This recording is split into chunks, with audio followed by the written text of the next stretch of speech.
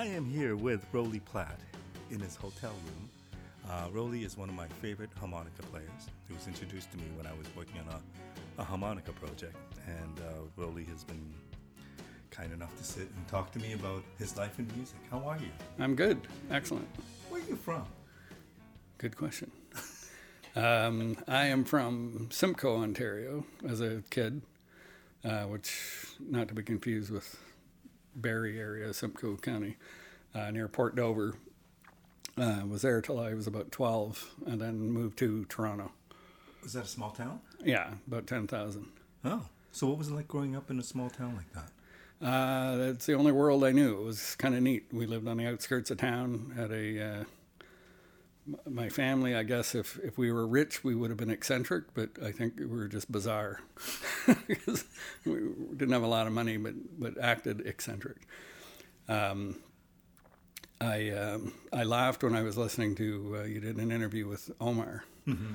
and he was talking about his love of lizards and all things like that. And it reminded me of, we had a lot of bizarre pets when I was a kid. For example? A raccoon, a skunk. No, these are pets. Really? In the house pets. Not the skunk. Skunk was outside. A hawk, a Cooper's hawk. And these are things you would find, or how do they become pets? The raccoon was found somehow. I don't quite recall. It was a little baby, and it kind of bonded with my mom. So wherever my mom would go, it would follow like a little kitten or a puppy. And are raccoons good pets or not? It was a great pet. It was hilarious. And then eventually it learned to, it was like a cat or something around the house, but eventually we'd let it outside and it would come back in by itself like a cat. And it slowly went back to the wild after a couple of years. The hawk was found when my dad was hunting. I thought a hawk, when I was a kid, I thought a hawk was about 10 inches, 8 inches or something like this, like a little bird. Right. And he had it in this box. And this is famous. My dad always says this. It's probably happened 3 different times. He'd leave the boxes there, and I said, "What's in it?" He says, "It's a hawk." He says, "But don't open it." And he goes out goes into another room, and I'm little. So I open the box a little bit. There's this huge bird in there, like it's massive. So anyway, he built a cage for it, and we kept this hawk for a couple of years and made the newspapers, the local paper. Wow. We had a boa constrictor that my grandmother bought me for my birthday. I told you, if we had money, we'd be eccentric. What else do we have? I'm forgetting something important, I know. Praying mantis for a little while in the house that my dad would attempt to feed with a little piece of hamburger. Hamburger? Many dogs and cats, Siamese cats, and okay, I think that was, you are eccentric. Yeah, that was the bulk of them. If I think of another one, I'll throw it. Oh yeah, the elephant. I forgot. A squirrel. I had a squirrel for a while. So, at the age of 12, you moved to Toronto. Well, I moved to St. Catharines for a couple of years, and then to Toronto. Was music a big part of your life? No. Nobody. My mom was tone deaf. My dad, not really. No, I think he might have been interested, but he didn't play anything. That's for sure. He used to fool around on a snare drum or stuff like that at a party, but. No, my mom was artistic. She painted in her latter years. So I think I got a little bit from there, but it wasn't a musical family. My brother and sister, certainly not. And so, yeah. And how did you wind up getting into music? Older brother. So he was almost 6 years older than me. And he would, he'd bring home albums. This is before the internet. Mm-hmm. All that stuff. He'd bring home albums and he'd say, "Listen to this. It's good."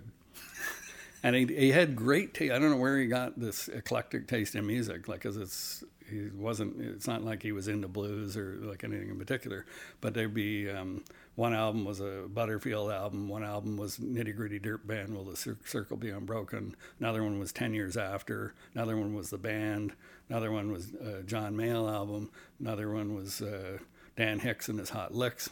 Another one was Leon Russell, some obscure Leon Russell album, all these weird stuff. And they'd just be like the one-offs, like he'd say, this one, not like, a whole collection of a certain artist. And so I'd force myself, the younger brother syndrome, if he thought it was good, well, maybe it is good. And I'd listen to it, and I got into these different things. But it was he started playing harmonica as, as a hobby kind of thing. And I think it was around then that he brought home that double live Butterfield album. And so I tried listening to it, and I couldn't get my head around it. I didn't understand it was a big band. It was his, had a 3 or 4 piece horn section and kind of jazz influence and different time signatures and a couple tunes, and it just made no sense to me at all. I hated it. It was like, this is crap. And then there was 1 or 2 tunes on that record that I suddenly got, right? It was, simpler tune. And I kind of got that was the breakthrough for me, was hearing Butterfield in a couple of those tunes, and I finally got what he was doing. I finally got inside it, and I could hear, it was a whole new way of playing or listening, because I listened to a lot of rock stuff, typical things, everything from the Beatles to, I can't even think. Were you playing harmonica at that point? No. Okay. But I obviously had a desire to do that, and I always imagined, how cool it would be to walk into a place and pull out a harp and get up on stage and play really well, like play as good as Butterfield, that kind of thing. Right. And for my 17th birthday, I bought myself one as a present, and I made a little plan that I'm going to practice, for 2 weeks, and then look back and see if I made any progress, and that's what I did. I kind of set a little goal and practiced very regularly, and started to see some improvement to the point where, of course, my brother showed me the basic stuff, and then he'd go, give me that thing, you'll never be able to play, right? Thank you. But that was typical of everything, right? And so I tried doing something. You're doing it wrong. That's terrible, or whatever. And then he went away, and about 6 months later, he came back, and he goes, play something for me, like, I'm going to check it out again. And I played, and he looked at me, and he stopped, and he goes, geez, I think you're better than I am. And I went, F up. So what did you learn, and how did you learn? Because harmonica is a difficult thing to learn, right? Like, it's not like you can watch somebody play. It's a weird instrument, and there wasn't, especially back then, there was nothing to learn from. So I tell this to people now that are of the age of the internet, younger players and stuff, that and it applies to any instrument. But back then, as anybody that's old enough to remember, there wasn't anything. And the way information was, this sounds so old. I sound like I'm 150 years old here. But it's so different when you stop and think about it, because now you just Google something, you just YouTube it, and there's how you do that, or that's what that looks like. That's what kind of amp this guy's got. That's what kind of, like, to the most minute detail. And back then, my internet was the cover of Butterfield's live album. There's a picture of him standing in front of a microphone. That's how you stand. That's how you hold the microphone, or your hands around the harmonica. You might see a picture of a blurry amp in the background on one of the albums. That's the kind of amp you get. But other than listening and then talking to somebody like my brother, then you wait, maybe a month later, there's somebody comes to Toronto that's playing, and you go down to the El Macombo, and you watch, right? And you see, what kind of amp is that? Or what's he doing there? What's he holding, And then if you're lucky, you're brave enough, you go up to him afterwards, on the break and ask them, pick their brain on stuff, right? And they weren't as open as they are now with sharing everything on the internet. It was, some people were very guarded about stuff or didn't want to explain things to you, and other people were pretty good. Usually it was like, you give me something and I'll give you something, Show me how to do that. Tell me anybody who was very kind to you, who taught you something? Well, one of the first harp players I met was Rick Jeffries of Dutchie's band, Dutch Mason. And that's before I was even playing professionally. I was probably started at 17, so I was probably just over 18. And I can't quite remember. I must have went out to see them play and probably walked up to him and started talking to him. But it was kind of a mutual thing between him and me. Like, he was the professional, big time guy, but he liked my playing. Like, even at that age, there was something that he liked. He'd say, like, show me I do some lick or something that was a little more progressive than he was used to, and and then I'd pick his brain on stuff. And then he got me up to play, which was huge, because I wasn't, like I said, I wasn't even in a band at the time. And they were, Dutchie's band was there was them and Downchild in Canada, really, at least what I can remember. So that was great. So that's one example of, that's usually how it goes. They see something you can do, and then you trade information. But did you listen to a Butterfield album and just you pick up the needle, put it back, and listen to the solo over and over again and try to replicate it? Yeah. Okay. Yeah. I mean, that would be the way to learn the instrument. Yeah. And what happened was you'd hear a bunch of 90% of it you can't do, but you might be able to hit one note that he hits when he hits it, and it's like, I'm on it, and then you work on, the next one, and you wind up just coming up with something close, or not even close in the beginning. And I'd also find, I still do this to this day, which is, I don't know, it can't be good. It can't. I'm not the best guy to like as a musical student of things. I know what I do, and I find what I call sandbox tunes, and I did it right from the very beginning. I played Mojo on Butterfield's first album. I think it was like cut number 5 or something on side 1, whatever it was, and I'd play that one song over and over again, like wear it out, and because it was a tune that I liked, and I could experiment in. I could just practice all the stuff that I'd been practicing, not playing to music. I could do all these things and experiment. So it was like playing in the sandbox. I still do that to this day. I have 4 tunes, 4 different grooves. Right. That's all I need, 4 grooves. But they lend themselves to experimenting. So I experiment with phrasing and just, anything that I've developed, I try twisting it around in those tunes, and they're perfect tunes for that. I suppose I should branch out from that. Honest to God, though, that's all I've done on my whole career. Other than, like I copied people. Like there was a point where I had learned every note on like the Butterfield Better Days albums. I could play with him and sound like him exactly, like every little detail. And I've forgotten it now, but I mean, that's how minute, I tried to copy that. I got away from that, though. But you also have a unique way of holding a harmonica, which is unlike anybody else I've seen. And you also have, I think, and I know very little about this, but when I hear harmonica players, I hear a lot of people playing in the Chicago blues vein or whatever, and a lot of them sound the same. You don't sound like everybody else. To my ears, your playing is a little unique. You also hold the harmonica a little differently in a slant as opposed to a cross. Where does that come from? I think it was right at the beginning the hardest thing with learning to play off the top is hitting a single note, and then from there bending a note. Right. And in order to bend a note, you got to get a good single note happening, a good strong single note. And it's quite difficult to move around on a harp and keep hitting the one note without blurring into the next note and getting 2 at once. So probably through just experimenting with how to do this, maybe it helps if you turn the harp this way, maybe it helps if you do that. And then I turned it on its like a 45-degree angle, and it made it easier. That's all I know, or I wouldn't have stuck with it. And people ask me that years later.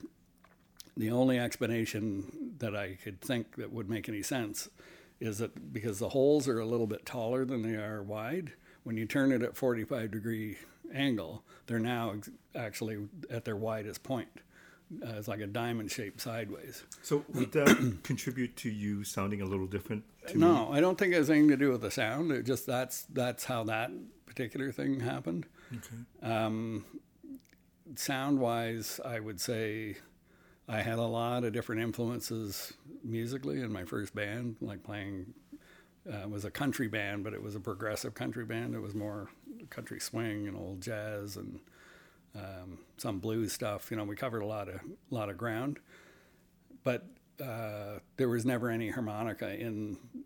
Like maybe one song out of 50 that we would do had actual harmonica in the original version. Like none of them had harp. They're not harp tunes, and you have to figure out something to play. And so, and playing non-blues stuff forced me to play different with a different feel and a different tone as well. Like you don't want like a distorted amp sound when you're playing a beautiful country ballad or something. It's just, or a lot of the other tunes we did, it just didn't work. So you learned to adapt to that. That's part of it. It wasn't called for to do that driving blues thing. Right. And I wanted to, right from when I was a teenager, to play. I was a kid that listened to rock music and your usual, Queen and all these different bands. I wanted to be able to take the harp and play all that stuff in my mind. And then, so I come from that, and then I get my first band as a country band. I'm like, what? What kind of twist of fate is this, right? I didn't ask for this. I hated traditional country music. I didn't get it. I really like it now. Like I really like playing it now, but I did not get it. I liked the blues stuff we did. I like country. I loved country swing and country rock. But Phil would go, Phil Lloyd from Cement City, he'd say, okay, we're doing a 4/4 country thing, and he'd start this thing, and I'm like, and they're all excited about it, right? All the rest of the guys who love the other stuff too, the Allman Brothers, all these different bands, and I'm like, well, if they like that and they like this country music, maybe I'm missing something, right? So I slowly learned to appreciate it. It's a whole different bag playing. Much different approach, which is really valuable, I think. And this is the band that toured across Canada? No, we just did Southern Ontario. Back then, it was, you didn't do one-nighters unless you were a big act or whatever, but every band was playing 6 nights a week. You get a gig somewhere and you do 6 nights, which was amazing for, that's another huge thing that's sadly changed. So we'd go to Sudbury, then we usually go 2 weeks at a time or whatever, and you play, you're in the hotel room together, you're hanging around together, and you're playing 6 nights in the same place, and a matinee sometimes. So you get tight, you get to talk about stuff, you don't just leave the gig at the end of the night and, okay, good talking to you for 2 minutes. It was a whole different thing. It was like a little family. That band in particular was like a family. How long were you in that band for? 3 years. Okay. Yeah. And at this point, are you thinking you're going to be a full-time musician? Oh, I was a full-time musician on the first gig, the first night. That was it. That was the happiest day of my life at that point when I got my first job. I remember coming home to tell my mom. I said, "Guess what? I'm in a band." Put the squirrel down, Ma. Yeah. What's for supper? And how did they feel about it? Well, my dad had passed away when I was younger, but I was living with my mom. She was thrilled. She was my biggest, one of my biggest supporters, and probably thrilled to get me out of the house, at least for a while. I was. That was big time to me. That was huge. I had only been playing for a year and a half, like from start to finish. I wasn't somebody. Which is pretty amazing. It happened pretty quick. I put a lot of time into it, but I look back though. I hear myself play back then. I'm like, oh my God, so bad. So you got to start somewhere. And the first gig, this is significant. I remember, I think it was in Listowel, Ontario. We were there for the week. Saturday night comes, and Phil turns around and hands me $180, which was the week's pay. At the end of the night, and I went, oh yeah, we get paid. I honestly forgot about the money. I was so happy to be playing, and I went, geez, and you get money too. Holy cow, this is pretty cool. So that was the only time that ever happened, by the way. The next week it was okay. Yeah, next week I was like, okay, come on. $180. What more? What kind of crap is that? But you became a full-time musician touring across Canada for a while. Yeah, I did, and that was more. A few years later, I moved out east, and played with a couple different people out there. Dutch Mason is one of them. That's where I played with his original band, as well as years later when he'd come up to Toronto. But Dutchy actually had Ricky still in the band and hired me. So there was, if you can believe this, don't tell anybody, but 2 harmonica players. One too many. Explain the logic behind that. Well, Dutchy was very clear about it. He says, "I'm hiring you," because he always liked my playing, and if Ricky couldn't do something, he'd get me. But he says, "I'm hiring you because I don't think Ricky's going to be around for much longer." Like, he was in bad shape. Oh, really? Oh yeah, drugs and lots of stuff going on, but mainly drug addict, and so he was worried that Ricky's just going to drop dead one day and be without a harp player. So rather than I'd be in another band and whatever, he figured I'll get him in the band now. Fortunately, Ricky survived the 9 months I was with him. So during the 9 months period, you must have had a lot of gigs where there was 2 harmonica players on stage. Yes. Rick and roll, we called ourselves. Rick and roll. And what was that like? Weird. It was weird. I mean, I was happy to be playing with them, so I tolerated. And Ricky, this was great because we'd been playing a song and we'd split stuff up, and then Ricky goes, "Oh, you know what, Rolly? This tune here, we've been doing it a long time, and I really like what I do in that one song. Can I have that tune, or that section?" Okay, yeah, fine. And then 2 tunes later, "Oh, you know what? That one as well. I sorry, but that part that I play, I really like playing that part. I've been doing it so long. Can I just do that?" Okay.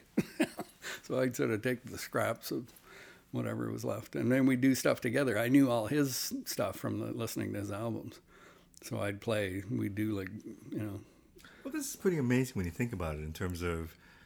I presume that you would listen to Dutch Mason while you were learning to play harmonica. Yeah. And in Canada, I mean, Dutch Mason was the Prime Minister of the blues, and to be playing in that band not too long after he started is pretty amazing. Yeah, it was great. Yeah, it was cool, for sure. And then I presume you would have toured across Canada with that band, or no? No, we played mostly out east at that point. He wasn't, strangely, things didn't go so well out east in general the first few years. I won't get into all of it, but it seemed like everything that I joined Dutchy's band, and then he's like almost quitting the business, for a while. Nothing to do with you? No, but it seemed like it did, because everything that I did like that, it happened within 2 weeks later. He changed, like the guy that's been working all his life. There was another country band out there that Rick told me. He says, "Oh man, if you work with so-and-so," he says, "he's always working. That's the one thing with him." Literally 2 weeks later, he totally quits the business. And I'm like, uh-oh. And then Dutchy did almost the same kind of thing. And then we wound up working again. But it was very iffy, money-wise, very, very scary, period. It was with Matt that I met. I had met Matt Minglewood, yeah. I had met Matt before, a few years before, with Enver, his original harp player. But because I was out east, it came up where Matt was putting his new band together. The old band disbanded, and he was just going under the name Matt Minglewood. And, what year would this be? Or decade? A decade would be close. Late 80s? I don't know. Okay. That's off the top of my head, something like that. Yeah, mid 80s. So Matt was a big deal too. Yeah, Matt was cool. He was one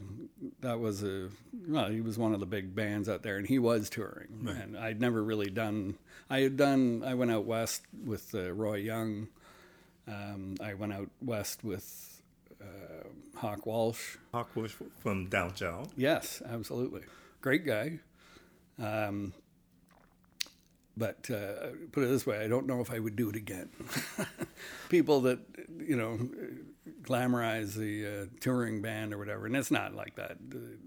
Certainly, this is when I was 21. So, but just to give you an idea of this, I mean, I can't believe it.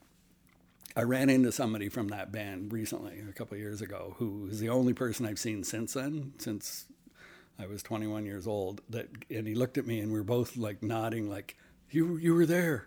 You saw it. Like, it's like being in World War II or something with another veteran, and you're the only two people that get it. We started in Toronto in November, and went to Ottawa was the first gig, and then all the way to Vancouver Island and back again. 13 weeks. We had Hawk had leased a cube van right off the lot. So no customization, like literally a box, a wooden box with no windows. And they had that little sliding door that from the box to the front of the thing that slides. It was filled, this is back then, was the huge PA system, those big butterfly PA systems. It was a huge PA system, like a full rock band size PA system, and lights, and all our stage gear in this van with 9 people. Wow. One of them was Hawk, who was over 300 pounds, I would imagine, and Tiny, a man named Tiny, who was much larger than Hawk was. People who name Tiny are never tiny, are they? No, and Tiny, a lot of people in the business will remember Tiny. He was a great guy. 9 people. So they laid the bins down in the back of the van as sort of a bed, a platform, and put a piece of foam on top of it. And you would just climb in there. So there'd be like 7 of us in the back of this truck with no windows. And half of that sliding door, which is the only light coming in, was covered up, like, because the bins were, 2.5 feet high. So you had a window literally of about 2 feet where you could sort of crawl up and stick your head up into the front where people were sitting and maybe see something, right? And Hawk, we're in the mountains, right? Who hasn't seen the mountains yet? I haven't. He goes, well, he wouldn't let you sit where he was. He was in the passenger. He never left the passenger side. He was never in the back of the truck once. And he says, Hill, you got to see this. And you can't see anything. I see rocks. Like, it's like driving through Sudbury. I see rocks at the side of the road. Geez, that's just amazing, right? So 13 weeks, we were getting paid $175 a week, which even back then in 83 maybe, or whatever it was, probably a little before that, 82, was not good money, especially when you're buying your own food. So there's no per diem. This is basically you living off of this money. Yeah, literally. The rooms were paid for. And unfortunately, because money was tight with Hawk, with things, that we were down the totem pole on priorities. So everything else would get paid, and then he'd be short. So we were actually getting about $150 a week, and he'd like, I'll have to catch you next week, kind of thing. And we were starving. Like, we were, you'd order a bowl of soup and like 6 packs of crackers, and sit there and nurse the crackers, at Christmas Day. This is over Christmas too. We're on Vancouver Island. I had 35 cents in my pocket, literally, and I smoked back then. And I split a pack of smokes with somebody. I think there were 75 cents or something. So what are you thinking at this point? Are you thinking, I can't wait to get home. This is the life. I can't wait to get home. It was awful. It was brutal. And there was more. Much more. I'm sure. Like that, it was so bad. I think we lasted about 11 weeks, and then Hawk said, we've got this opportunity to play somewhere, and I just said no. We all said no. Let's go home. I've never been so glad to be home, but it was funny. It was unbelievable. And on top of that, that wasn't enough. 2 weeks before we're going, I come down with the worst case of mono, like a full-blown case of mono, where I'm unconscious. They thought I was dying. Like, for the first week, I'm lying on the couch, spots all over me. I can't eat. I can't even be awake. I barely was standing the second week, and my doctor, like a moron, says, "Oh yeah, you'll be fine. Just take it easy." And so I slept. I literally slept from Ottawa to Thunder Bay was the next gig. I slept, other than 1 hour, I slept the whole time because I was that. But you're in a dark cage, kind of. Yeah, it was perfect spot for that. But yeah, anyway, if anybody, besides playing harmonica, I also offer a consulting service for parents if they have kids that want to get into the music business. I charge a lot of money, but I pretty much guarantee they spend an hour with me. The kids spend an hour with me. They won't want to be a musician. And if they scared straight, that's right. And if they do want to be a musician after that, they're going to be big. That's my theory. So when you finish this tour, what are you thinking about the music industry? What's next? It can't get any worse. How about that? So, but you're not deterred by the idea of music? No. It's all I knew. It's all I knew how to do. It's all I really wanted to do. Like it was, I didn't like the conditions of that or whatever, but I liked and that was the first experience outside of Cement City was my first band. Right. And then I went from that to that tour and then started working around Toronto, played with a couple of different bands and things, then went out east, kind of, that's how it happened. So I was just, I was still a keener, I was still learning to play. I was still getting better, trying to get better. And had started to do jingles and stuff, a little bit of studio work back then as well. How did that happen? Most of the studio work I got was it's all done through word of mouth. And the first one I got, the first jingle, was through Pepe Francis, Mike Francis, studio guitar player back then. And if they say, get so-and-so, that's what they do, because they take his word on it. So I went down. Now, I can't read music to this day. I mean, I know a little bit about it now, very basic stuff, but I knew nothing then, nothing. And I couldn't read a chord chart, didn't want to read a chord chart, don't understand what notes I'm playing, But so you're an ideal candidate for a studio musician. Oh, perfect, yes, a perfect fit. And back then, it was the studio scene and the studio guys they're all heavy readers. It's all a closed circuit, kind of tight-knit circuit of guys. The same people were doing all these things. There's only about 4 or 5 big studios doing, 80% of the work. So I walk in to this one. It was, I don't know if you're familiar with Sid Kessler, but no. he was a big name back then. I don't know he was in marketing and stuff, but he got into the jingle business somehow. And he was a great, as I found out later, like he's a salesman, like an amazing salesman, like just perfect at it. And I loved it, right? And so anyway, the first jingle, I get there, and it's all studio guys, right? And it's like jingle number 2 or 3 for them that day, probably, But everybody assumes you've been there 1,000 times before. So you walk in and nobody's like, oh, okay, you come over here and you do this. They just leave you on your own till it's time. So I'm standing there and I don't know where I'm supposed to be. I'm out in the hall, kind of I could hear the music in the room. I could see what I realize now was the marketing team and Sid and the writer, in the control room. So they're playing a song. I'm assuming this is the song I'm going to be playing on.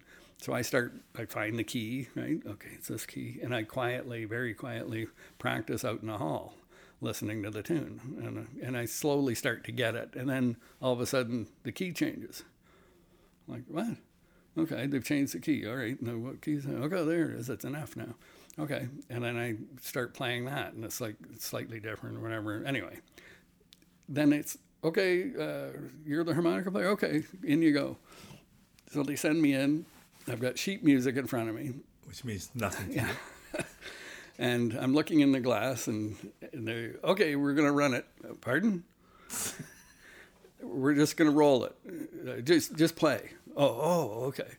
And I had memorized what I was going to, this is by a fluke in this particular case. No, so is that easy for you? Like if you hear something, can you replicate that easily? Not particularly, but I had been there for 20 minutes. So after 20 minutes of playing the same thing, I managed to get the hang of it. And so they hit play, record, and I played what I thought sounded good. from start to finish, and I do, and I end it, right? And they went, "That's great." And then I think he even said, "Do it again, and we'll can you double that?" Which would have normally killed me because I wouldn't remember what I did, but because I kind of memorized the part, I said, "Sure," right? And I did it again, and I was done in probably 10 minutes, and I walked out, and so I'm in the middle of this, and then he goes, "Okay, now we're going to do the 30." I'm like, "Okay," I have no idea what that means. Sure. Why not? That's what I was just thinking. So and then it's in a different key. So I play the second version, and we finish that. I go back out into the hall, and I stick my head into the control room, and I said, "What's a 60 and what's a 30? And the writer comes over quietly, and he says, 60 seconds and 30 seconds. I went, "Oh, that's why it changed keys, and it's slightly different." Wow. Right? And Sid hears this, and because he's a great salesman, instead of being uncomfortable with it, he goes, "I love this kid. He doesn't know nothing about music, and he plays his ass off," right? And they were all like, yeah, the marketing team's all happy, that he's got this hillbilly or something in there. But Sid walked me, which I guess he doesn't normally do, but he kind of took a liking to me because I was such an idiot with that stuff. He's got his arm on my back, and he's walking me out to the door going, "It's a real treat to see somebody like you, you just play, like you're not a reader and all this stuff." Anyway, that was my first experience in the studio, on a jingle at least. But you got hired back. Yeah. Many times. Many times, yeah. He liked me because of that. I think I was such a novelty to the... So every time you would kind of hear things out and then kind of learn it on well, the spot. Yeah, usually you don't get that kind of lead time on it, though, So they'd play. They were really gentle with me. They knew I couldn't read, and I think I was the only guy, that they knew doing this, But I learned what I learned with studio work was not overplaying, and just playing a little bit is better than playing too much, right? And especially in those situations, because it's not about the harmonica usually, especially the ones I did. Like I'd be all excited, like, "Hey, I did this jingle for McDonald's," and you'd finally hear it on TV, and you'd hear got people gathered around the TV, look, and you hear one note, at the end. Oh, okay. There was more when I did it, but I guess I got... But studio work is good work, right? And it pays well? Sometimes. Yeah, it actually doesn't pay that well. Oh. The musician end of the jingle world is not good at all. Back then, the idea was to get residuals, so the initial pay was brought down, my understanding, because you would get residuals, which would add up to a lot of money. But that faded away. The residual... them reusing things seemed to fade away, and you were still stuck with this kind of low pay. Like, it doesn't pay what you think it would, let's put it that way. Oh. Singers get good money. Anybody that's with a voice on it. I did one not too many years ago, a few years ago, but later in my career. Got a call from somebody I'd done work for before, and she goes, "Hey, Rolly, I got this project. It's a movie, and it's big, and it's we need you. They want harmonica on it. It's in 2 weeks, and it's at Manta, which was the big one of the 2 or 3 big ones." And she goes, "It's gonna be great." She goes, "Lee Holdridge is conducting. Conducting what? Train." So. Long story short is it's booked, and she hangs up. Just before she hangs up, she goes, and Lee Holdridge, who I didn't know, I now know who he is, was a very famous American composer, conductor. So she goes, "Okay, we'll see you in a couple of weeks, and you'll be on the floor with the orchestra. So we'll see you then." Click. Orchestra. On the floor. So orchestra, I know what that means. That's not good news. And on the floor means live, which I very rarely did. They'd almost always get me in as an overdub because they knew I didn't read, and it was just made more sense, right? Why screw up everybody else? Well, I'm trying the 70-piece orchestra. That's right. Well, yeah. So now I picked up the phone again, And I said, hello. I said, you know I can't read, right? She goes, oh, they know that. They know that. They're looking for somebody that plays your style or something. But I'm thinking, well, there's something missing here. Because if I can't read and I'm live on the floor, she goes, don't worry about it, blah, blah, blah, blah, blah. My brother's like, it's not going to be as bad as you think. You're overthinking it.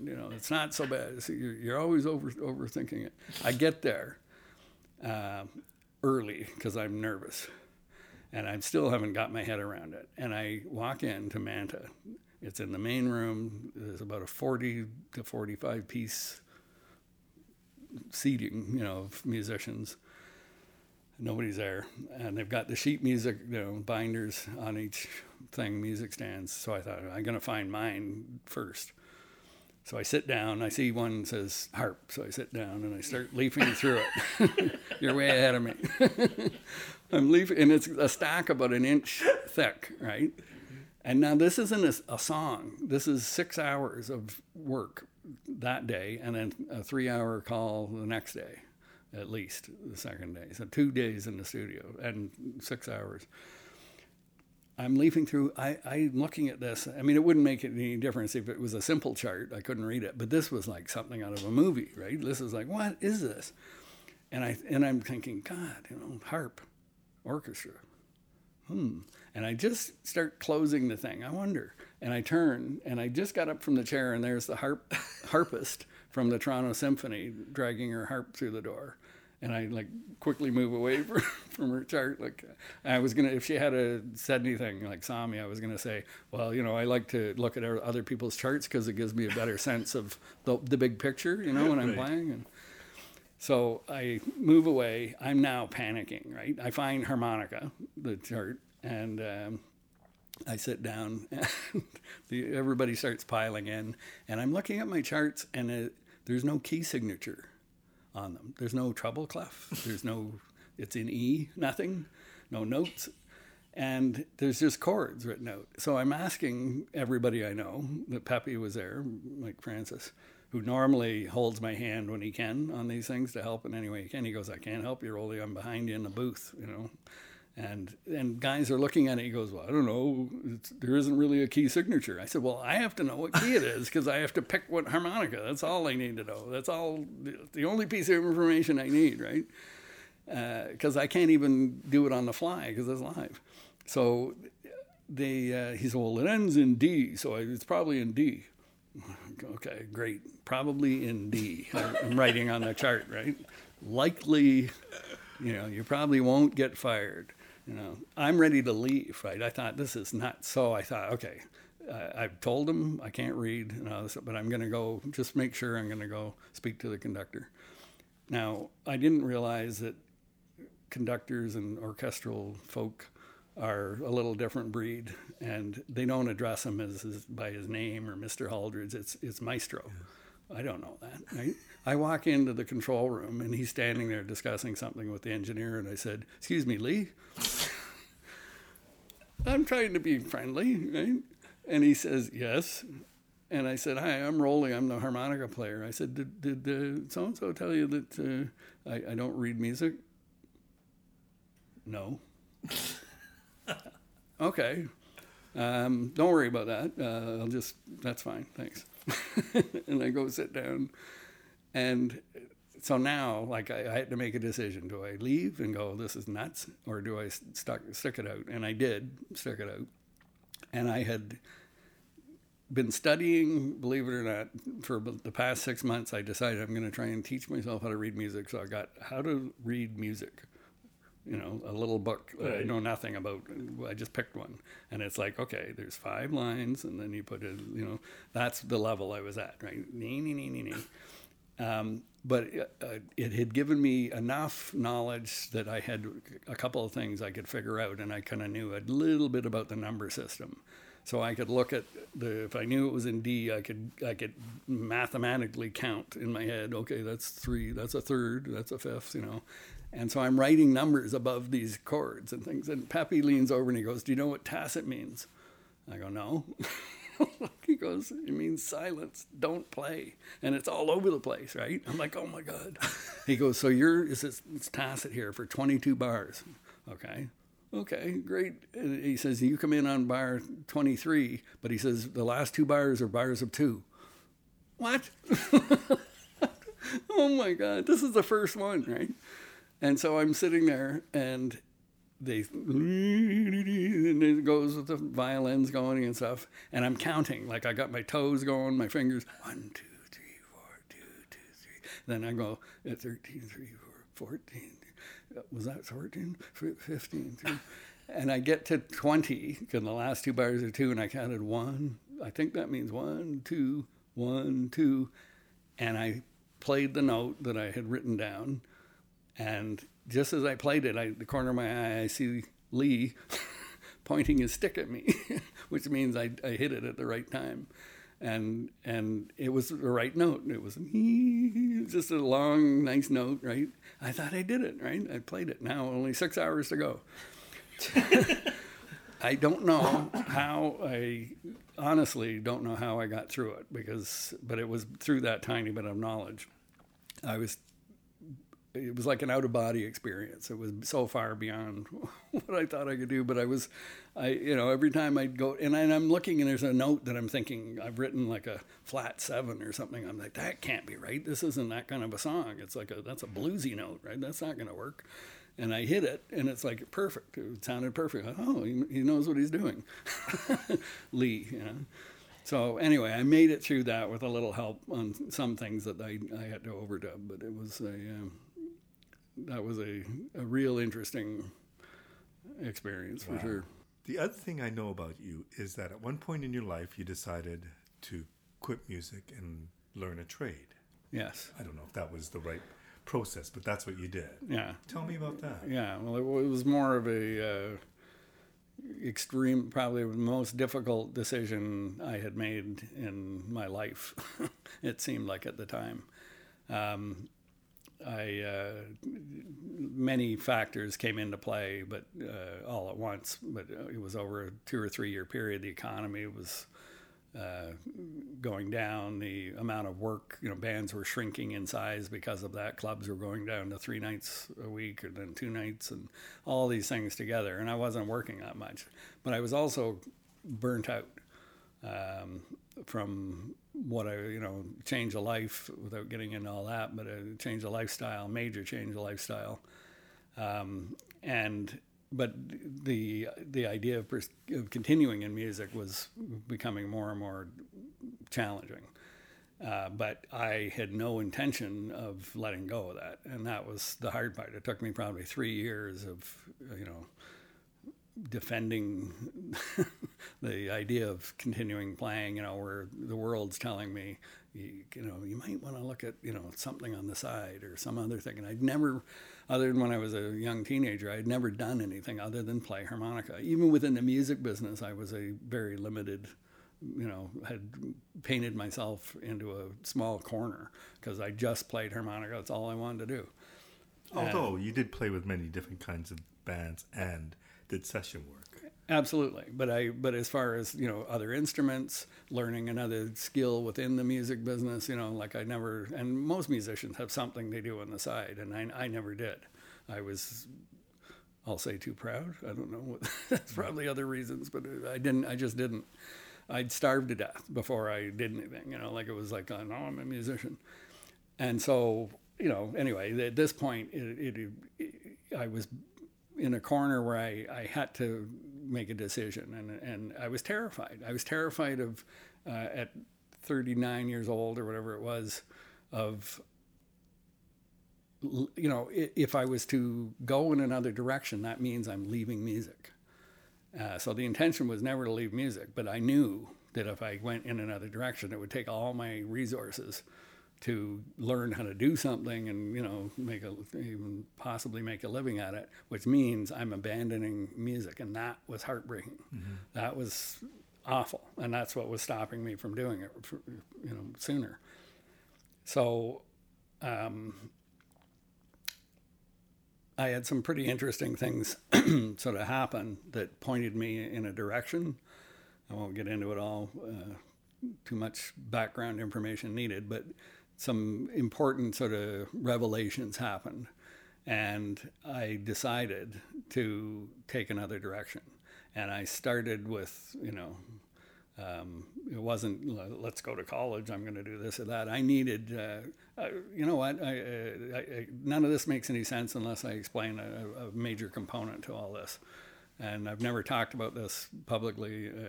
If I talk to other people with the same issue, they get it, but it's a little different talking to normal people. But I'm a recovering alcoholic and drug addict, and got sober, clean and sober 24 years ago. So that's the lifestyle change that I was talking about. So just to, without getting into it all, I was almost dead, literally. And your life, you get so caught up in just surviving, trying to get through the day each day, that by the time I got to the end and by the time I got help, it was like when you come out of that and you're sober, it's like being the frozen man is the only thing I can think of. You're being thought out like in the future, where you're literally, it felt like I was starting all over again. So this is before this change of career thing. That happened a few years into recovery. But, I had to put a life together from age 35. I had to start, people say that, well, I lost everything, I didn't have anything. I never had anything. So I didn't have a bank account. I hadn't paid taxes in 17 years, or not paid, but I hadn't filed income tax. I didn't have a social insurance number. I was like non-existent. Never had a car in my name. Wow. I was living out of a suitcase. Happy, for some of it, like I had a good time and stuff, but had not, done any of the grown-up things, like with your life. So when I got sober, like I said, that was that process. So all I can say is I can't explain it unless you've been through it, that it's like starting your life all over again. And so everything is new again. Everything is, a challenge, and there's a lot of fear involved with stuff. So, and I was playing, but then, like I said, the writing was on the wall that I needed to do something else. So that leads up to your question. And so how do you decide on what that thing is? How I got into what I got into, the graphic design? Yeah. I just had to pick something. is what it But was there any indication in the past through school or whatever that you had some talent to do graphic design? I liked... art, and I was artistic when I was a kid, young teenager, and I was trying to look at it logically. If I am going to look at something, then what's growing and what industry is growing. And back then, computers were and I liked computers. My partner at the time had a 486 when they first come out. Right. Woo! Which was much better than the 386. Oh, way better. It was like 3 times as fast. It was big time. And I took to that. I liked it. And I liked the drawing programs. I'd sit and draw these horrible little drawing programs with little pixels. But I'd make pictures out of it, right? I'd sit there and draw, right? And so I had an interest in that. And then when I was looking at options, graphic design, the course I actually took was more multimedia. It was 3D animation and, a little bit of web design, but it covered everything, So it's like you come out the other end, and I wasn't trained for anything, and nothing to do with graphic design. That was the one thing they didn't teach, was graphic design, which they had a course in that. So when I got out, nobody was calling saying, can you do a 3D model of a brochure for me? Or, but they would say, I need a business card, or I need a flyer, or I need a brochure. And I went, all the young people that are real keeners, and I was a keener. I was totally into this at the time. I loved it. It was, once I made the decision to go in that direction, I ran with it. So it wasn't difficult once the decision was made? No. It was like somebody, took the shackles off, and I was excited again about stuff. And that's all I did. I lived it. It was a 2-year course, and but I was still playing. I just wasn't pursuing that actively. So I, gigs that would just come up, I'd do. Never, and that was a revelation to realize, as everybody said, you don't have to give it up. You just, But to me, that's how it felt. And then anyway, I wound up sort of training myself in graphic design, and so I've been doing that. I kind of focused in that area for a few years while I played, but didn't put any effort into the music end of it. I was more focused on keeping that business going, and it's work. Yeah. It's different than having played music for so long. Was music never work for you? No, and still isn't.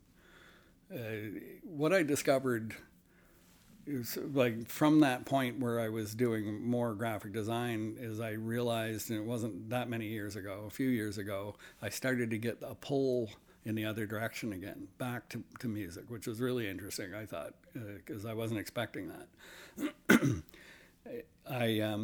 I started to see the value for me in playing. Nothing to do with the money. There's no value. I've come to that conclusion. But it's what it does for me. And so at 50 years old, it started to dawn on me that I need to play. It's not, this isn't really an option. It's what it is for me, and it became evident after that, is that it's an emotional outlet for me that I don't get through any other thing. I get good feelings when I design something, a logo design that's really cool. It's like, wow, that's really good, Or somebody says, what a beautiful website you did, or whatever it is. That feels good. It's not the same. It's nothing to do with what you get back. It's the process of playing is an emotional outlet for me. And I didn't know that until and is my it just 50s. the playing, or is it the live experience? Like, is it different? Well, I'd say it's validated, I guess, when it's a live experience. Like I love to play, but having that reaction from the audience is just a true sort of confirmation that, yeah, it was worth it.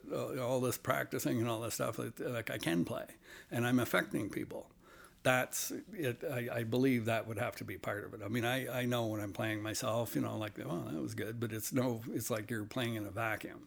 I need to be playing for people to really get that. But it's that extreme where you're holding nothing back, and that's how I approach playing. I go at it,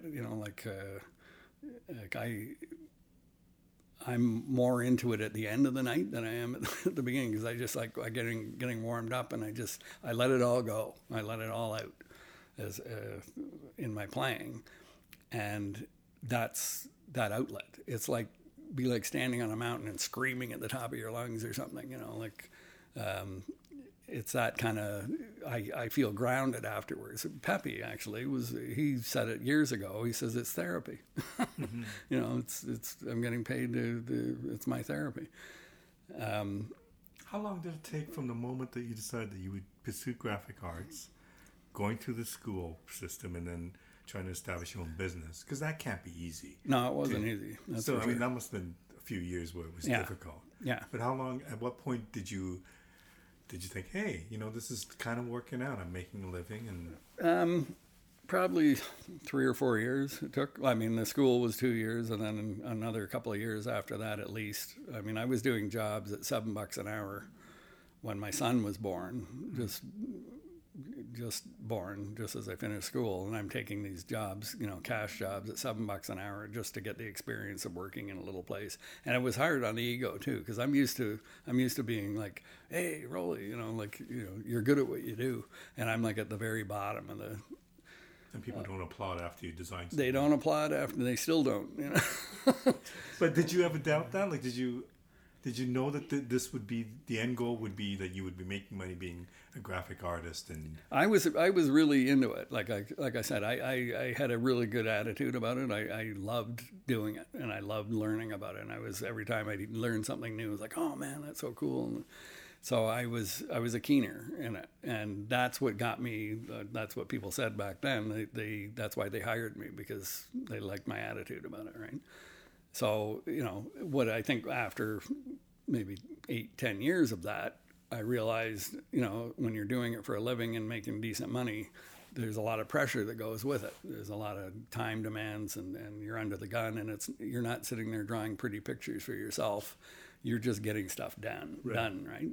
And that took its toll on me as well. Like, it's not, I mean, there's a lot worse jobs out there than that, but it's compared to music. I just, like I said, as I'm doing that, my heart, there was something, again, not right, and it led me back to playing again. And I don't think I don't know if I would ever go back to music full time and just do that. I might, if right now that's not an option financially. But I realized too that to do music to the degree that, I might want to, it's a full-time thing. It's really hard to be at a high level in the music business without being full-time. You can't just... Even though you've put in your hours. Well, maybe there is a way to do it. I think realistically, I look around and I work with Susie Vinnick and Rick Fines and different people, and I watch what they do and have to do, and I go, geez, that's a lot of work. Like they're doing a lot of work just to keep working. There's a lot of behind the scenes stuff that the playing is the easy part, right? I think I'm sure most musicians would admit that, and I realize that. So it's not like I'm not realistic about it. So I think I like having the balance in there. I like, but I don't think I'd ever go back to a full-time designer, or I don't know yet if I would go back to being just relying on music, because when you have to do it, it's different.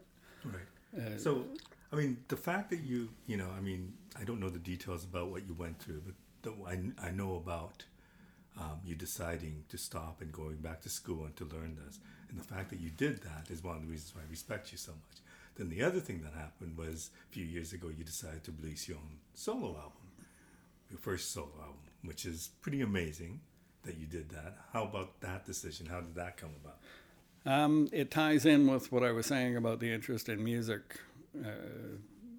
Again, partly it's the clock is ticking. This is something, I could tell you, well, I was just waiting until the more appropriate time. I could tell you all kinds of crap about what it is. But, to be honest, it's something I always wanted to do. But I was, I was so used to being a sideman, and I was a good sideman. I still am a good sideman. And I take pride in that, because there's a skill set involved in that to know how to do that few people have, especially in harmonica. So, but I was very comfortable in that role. So stepping out and doing my own CD means you're putting yourself in the limelight. You're putting yourself center stage, and everybody's behind you now. That's a different thing. So doing a CD is one aspect to that, but I also knew that by doing a CD, people are like, so when are you coming to my club? When are you playing here? Why aren't you playing? And then you have to deal with all those sidemen. Oh, I know, it's terrible. But that's part of it. Is I knew what goes with that. Right. Like making that move to be the artist and the focal kind of thing. But also, it's very expensive. It's a huge commitment. It was for me, especially doing my first one, because I didn't, there were so many things I wasn't familiar with how to do. I had to figure out how to do it myself. Mm-hmm. I don't play any other instruments, so there's all these hoops that I had to jump through to put it together. It took a lot of time. And you didn't really sing either, right? I hadn't sung in 30 years. I sang when I was in Cement City. I did 2 or 3 songs, and I sang them exactly the same way every night. I never practiced. I never tried to get any better. I just, what I would call, just went to, A to B. That's it, right? And then I stopped many years ago, and I kind of decided, because of music, I'm not going to focus too much on it. I'm going to, but if I'm going to do that, I'm just going to play. I'm just going to do what I want. If I'm not going to take it too serious, I'll just play harmonica, and I won't I'm not going to sing because that's not my strong point. What a great move. What a smart move. I was so brilliant. I made so many great decisions in my life.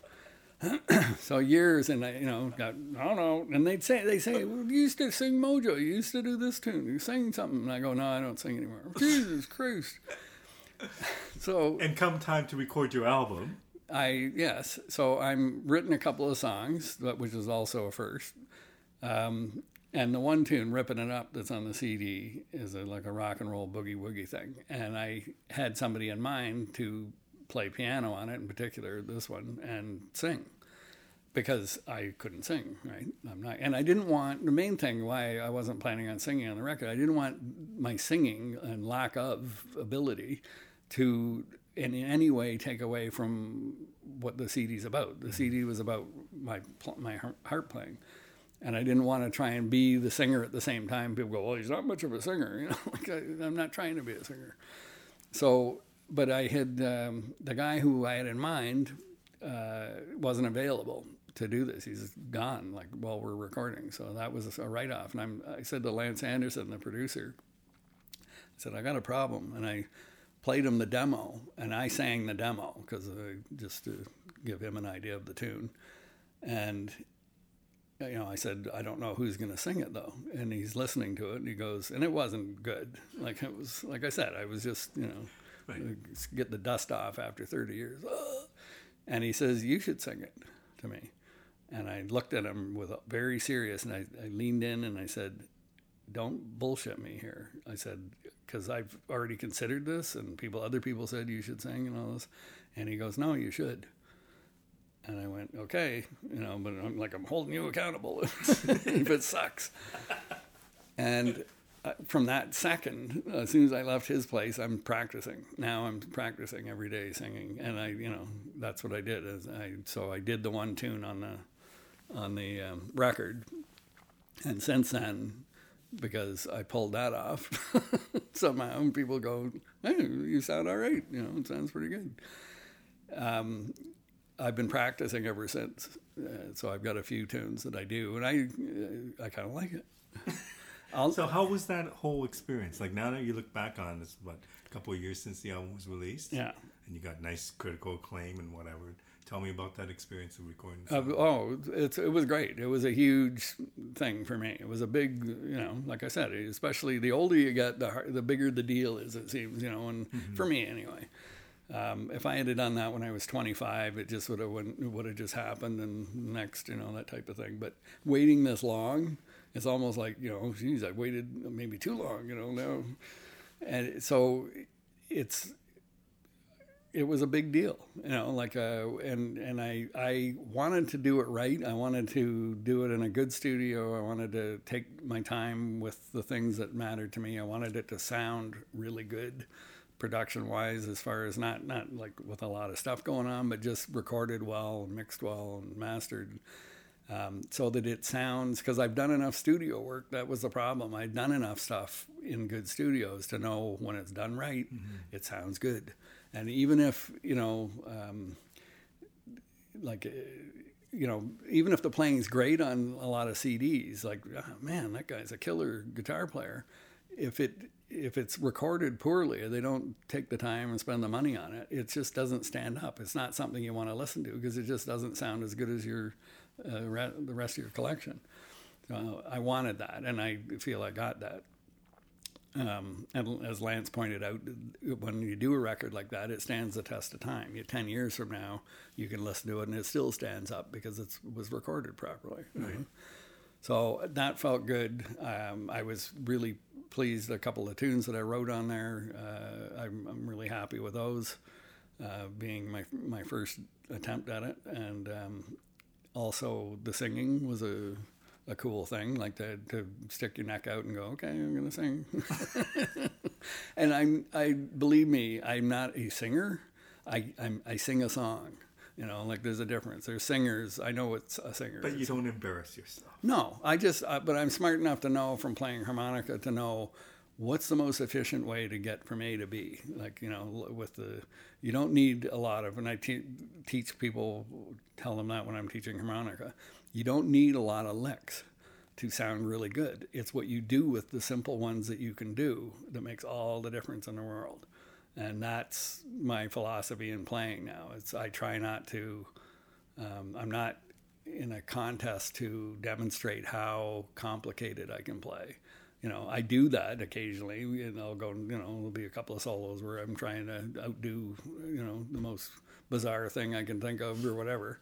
But in general, I don't do that. In general, in fact, I take kind of pride in playing something really simple that's effective in a tune. Even though a harp player might listen to it and go, well, I can play that. Well, I think you're one of the more melodic players. Thanks. I just love your harmonica playing. So the album's called Inside Out, and you can find it at your website, or you can find it at my website. Yeah. Or on iTunes. On iTunes as well. Yeah. I want to thank you for this. I know we've been talking about doing this for a long time. We're done? Come on. I got more stories. Nah, it didn't work out very well. Did I tell you about the squirrel? I did. Right? Did I tell you about my first job? Go ahead. Tell me about your first job. It was in Simcoe, and they had a fair there. And my first job, I was very proud of this, was on the Midway, was at the ring toss. Working the ring toss. I thought about that, and I thought, Jesus, you worked at the ring toss. That was your first job. I can see a pattern starting here. Look how far you've come. And I learned that games that everybody thinks, they're all fixed. And the guy taught me, this guy with 2 teeth missing and just like out of a movie, right? I loved it, right? I love that atmosphere. And he says they're not fixed so you can't win. He says they're fixed usually so you will win when they want you to. So the ring toss had these 3 big rings, about 1.5 feet across, and there were 3 rings out of about 500 of them there that were bigger than the other 3, and they're marked. And he says, when you see a guy that's pretty good at this, getting close with getting over the prize, he says you give him the 3 good ones. And then he wins, and then you make a big deal out of him winning, and then 8,000 people dive in to play because they've seen somebody win. And then they get the regular size rings, which actually, he says, all the games are hard enough to win as it is. You don't need to rig them. They're damn near impossible. Is this like a corny secret? Like, are people going to go? I thought so at the time, right? Yeah. I thought it was great. I loved it. But that was my first job. So sorry to interrupt your ending of the show. I don't know how to end it now. No, but thank you, because we've been talking about doing this for a while. I appreciate you opening up about your past and your life, and you didn't have to do that, but you did. Thank you. You're welcome. And as I said, you're somebody I respect a great deal for changing your life and becoming a great. And I presume some of it had to do with becoming a good graphic artist so you can design your album cover when you did your first album. That was the purpose of it. That was the whole purpose of it. Good planning. Thank you so much for doing this. Thank you. You're very welcome.